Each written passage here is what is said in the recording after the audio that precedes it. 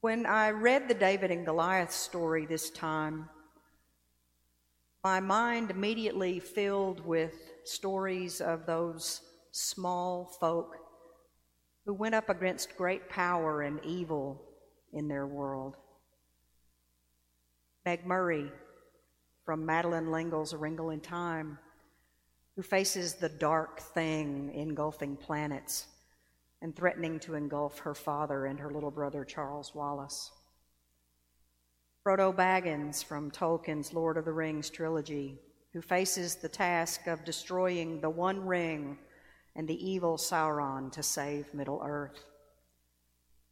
And Luke Skywalker from George Lucas's Star Wars, the original trilogy,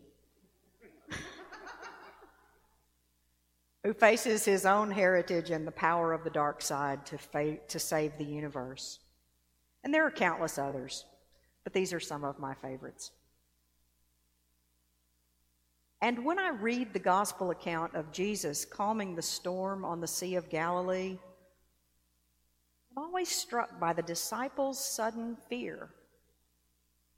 We're only 4 chapters into Mark, the gospel that really moves along. Look at what they've already witnessed. Jesus' healing, cleansing, or care for the following: a man with an unclean spirit, Simon Peter's mother-in-law, a leper, a paralytic, a man with a withered hand. You would think that after all this seemingly miraculous healing that they would get it, that Jesus is something pretty special.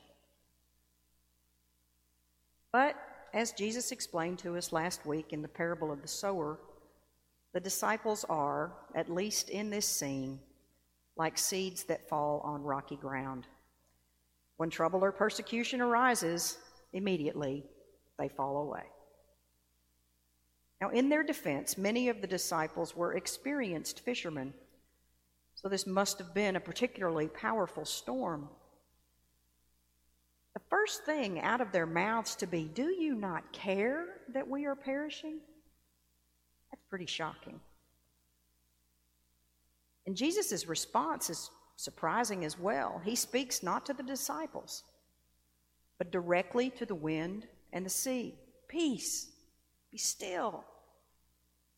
The wind and the sea obey. And notice, Jesus does not say to the disciples, "There is nothing to be afraid of." Instead, he asks them, "Why are you afraid? Have you still no faith?"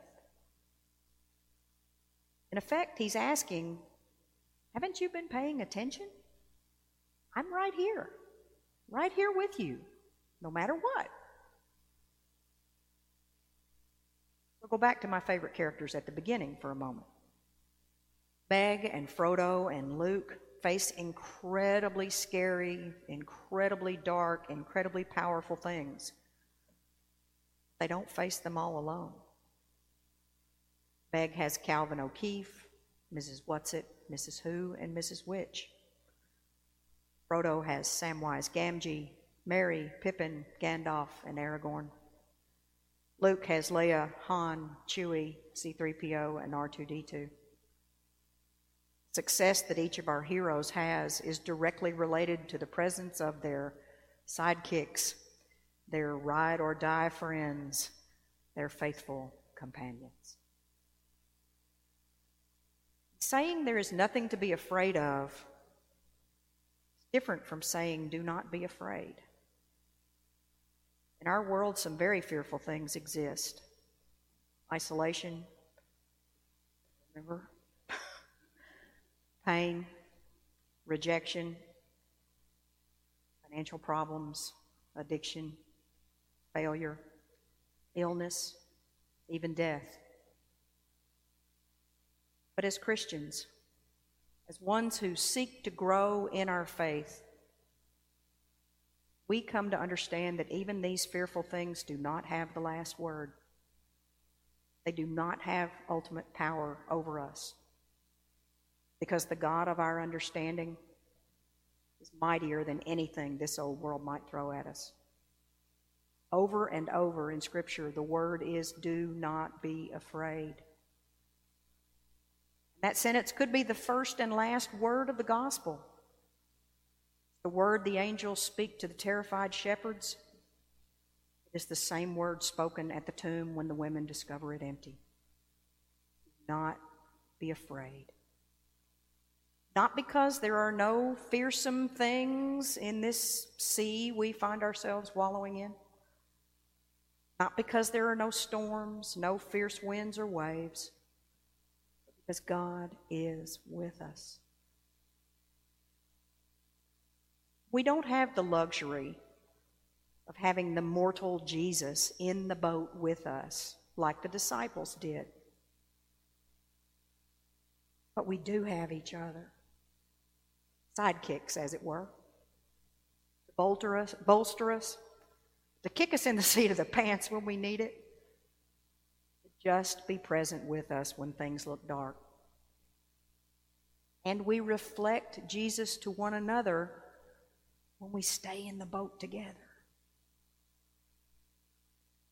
Last week, when our good friend Kevin McKay died, I posted a bit attributed to Julian of Norwich. If there is anywhere on earth a lover of God who is always kept safe, I know nothing of it, for it was not shown to me.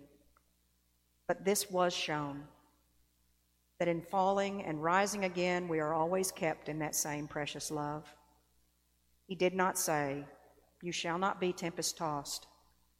He did not say, "You shall not be work-weary." He did not say, "You shall have not disease." He said, "You shall not be overcome." Let us stick together. We're stronger together. And we're not alone. God in Christ, through the power of the Holy Spirit, is always with us. If you see someone who's fallen, or worse, been tossed out of their boat, invite them into ours. Plenty of safe room here, in the boat and at the table. Amen.